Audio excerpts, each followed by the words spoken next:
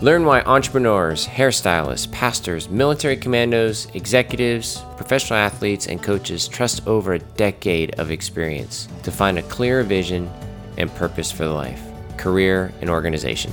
Go to emisgood.com/R7 and apply today. Finally get the clarity to level up your career, relationships, and confidence with R7. Welcome to the Apply Rigor podcast. Happy New Year! Happy New Year! I see you kept your Argyle socks on for the New Year. Just worn right through Christmas. Well, you know, I struggle the week after Christmas to turn off the Christmas music, and so this is just like the Christmas hangover socks. So they had to come back at least one more time. I might bring them out again when we get to St. Patrick's Day. I love them. I love those socks. Do you drink green beer too on St. Patrick's Day? It has been rumored that I do. Allegedly. Happy New Year. I'm just going to hit you with this real quick. Success is never final and failure is never fatal. It's your courage that both counts. Winston Churchill. That's right. So, it's a new year. We set our New Year's resolutions. You know, we know that only 40% of you actually set them. 8% actually achieve them. And 80% of them fail by February. So you're in a good place. How do you feel right now? Well done, everyone. Yes. Well played. New Year. Give you a gold star for 8% of you. And 8% of me. I'm probably right there with you. So we're going to talk about setting yourself up for success today. That's right. And how do we get out of this New Year's resolution garbage, right? How do we really set it up for success? Yeah. How do we beat the trend? How do we beat the trend, Dave? That's right. How do we beat the trend? You know, there's a quote in a book called The Principle of the Path by Andy Stanley that has been just all over me the last couple months, and I want to share it with you. And it's this idea. Ready? Here we go. Direction, not intention, determines your destination. Say it again. Direction, not intention, determines your destination. Let me illustrate, okay? Yes. So let's say, everybody, you live here where we live in the Raleigh-Durham area, okay? And we all said, all right, we're going to hang out down in Florida. We're going to go to Disney World. We're going to have a great time, right? Just like the quarterbacks say at the end of the Super Bowl, man, I'm going to Disney World. And so we get in the car, we head on out. And to get to Disney World from here, we got to take I-40 to I-95. And 95, for a lot of you guys know, goes north and south. And so we get to 95, and we go north. Now, we intended to go to Disney World, but we took a big left turn, and we're going north into the northeast. Now, will we ever get to Disney World? No, we never will.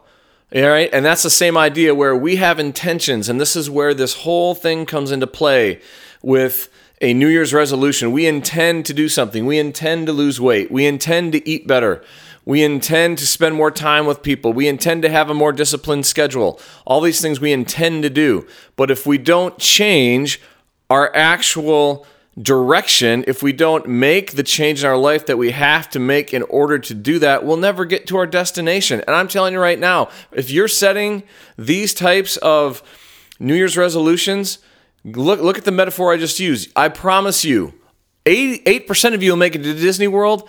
92% of you will make it to Colorado, California, Oregon, Canada, Maine, Vermont, Ohio, and so on and so forth. You're never going to get there. You're never going to get there. And it bothers people so much. But for some reason, now 40% of us still think, well, it's January 1st. I need to try this again. And that's where our intention starts high. But then we don't know how to make ourselves, or not only, we don't know how to create discipline, we don't know how to create focus to figure out, how do I get there? All right, so let's slow it down for a second. I go to school, I get good grades, I get a job, I get a mortgage, I'm doing I got cars, I got kit, what am I, how do I change, Dave? This isn't working, what do I do? Well, here's the problem. We come up with, we have an intention, and an intention a lot of times is an emotion. And emotions come and they go. And so let's say we're driving home from work and we're like, dang it, I hate feeling this way. I'm going to do something different, And so we come up with this idea, it's an emotion. And before we know it, when it's actually time to do something, that emotion starts to waste away and we don't really change. It's that same feeling that, if you're going to eat a certain way and you go into Chick-fil-A, you got to make different decisions. You can't get the number one every time, my friend. You can't do it. You can't get the waffle fries every time. You're going to have to. I love the waffle fries, dude. A little bit of mayonnaise. It's delicious. Well, that's semi-Canadian of you. If we could actually put a little vinegar in there too, you'd really be Canadian. But the idea is that you actually have to change. You're going to have to get the superfood side, man. And so, but it's so comfortable. It is. It is. It's comfortable. It's easy. It's what we know. There's actually a psychological, benefit we're looking for when we eat that comfort food or do whatever. But at the end of the day, we've got to actually, the first step of discipline is taking the time to create it. Okay? That's the first step. And so, whenever you get this intention, when you're in your car, you're at lunch or whatever, the first thing you got to do is figure out how. How are we going to do this? What are the steps we're going to take? And I don't think it's a 20-page plan. All right? Let's start simple. Use the notes part of your phone or a 3x5 card. So I just covered everybody, whether you like technology or you hate it. Okay? Make 3 steps.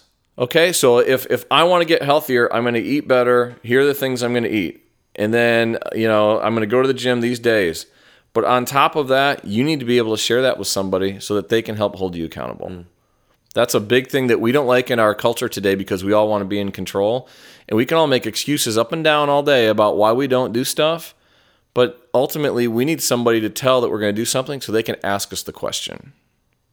So you're saying write it down, yes, regardless on notepad or whatever, phone. Write it down and do it. Write it down, share it with somebody, and then do it. That's kind of your 3-prong attack. Yeah. So what I love to talk about there is vision, right? Like having a short, portable, easy to understand, memorable, inspiring statement that helps you have a North Star for your life. Yes. And you're going to change. I mean, statistically, you're probably going to change from a task-driven culture, right, to a more purpose-driven culture.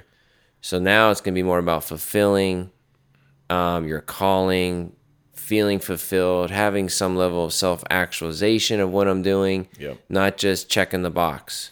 Right, but as we talk about, right, vision, limbic system, emotions, right, is we need that vision to be the fuel in the tank to take us where we got to go. Mm-hmm. But here's the thing, guys. If you're going to write down those steps, the first thing you write on top of that card, okay, or on top of that notes page is your vision. So everything starts there. Mm-hmm. So you read what your vision is. And if you don't have a personal vision for your life, you need to get one, okay? I've written stuff on my website about how to establish a personal vision, davidbennett.tv. I know you've written stuff on yours about how to establish a personal vision. There's more than enough resources to figure out how to do it. If you need help, we can help you. But the bottom line is you need that vision, as you said, that North Star to say it starts here. This is why we're doing it and how it makes the world better and what we've got to be able to accomplish. That's memorable and portable, easy to understand.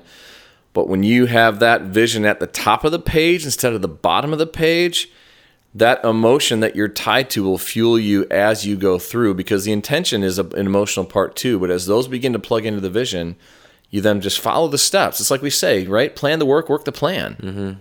Mm-hmm. You don't vary off to the side. Stay focused. And what you'll find is when you get to February, is it going to be hard? Heck yeah, it's going to be hard. It's going to be really difficult. And you're going to quit every step along the way. But if you stay focused, someone's asking you questions, and you're going forward with that, what you're going to find is you will begin to migrate into that 8%. And imagine what life would be like if we could even double that number, or even kind of do the 80-20, right? Where if we had 20% of the New Year's resolutions that people set, or the goals they set for their life, when at whatever time of the year, if 20% of the U.S. population were able to accomplish that, do you think the world would be different? I promise you it would be. Yeah. So as we land a plane here, just want to encourage you not to chase people, power, and possessions. Chase fulfillment in what God's called you to do, and you'll feel like $1 million. You might have to take a little bit of step back financially, but you're going to feel like you're living a life of fulfillment, which is different than a task-driven world, which chases the people, power, and possessions. That's right. But start the year off strong. Do it right. Now you have the motivation, that little bit of hope, that belief that change is possible in the month of January. Grab onto it and use it. Success is never final, and failure is never fatal. It's your courage through both that counts. Winston Churchill. Happy New Year, everybody. Happy New Year.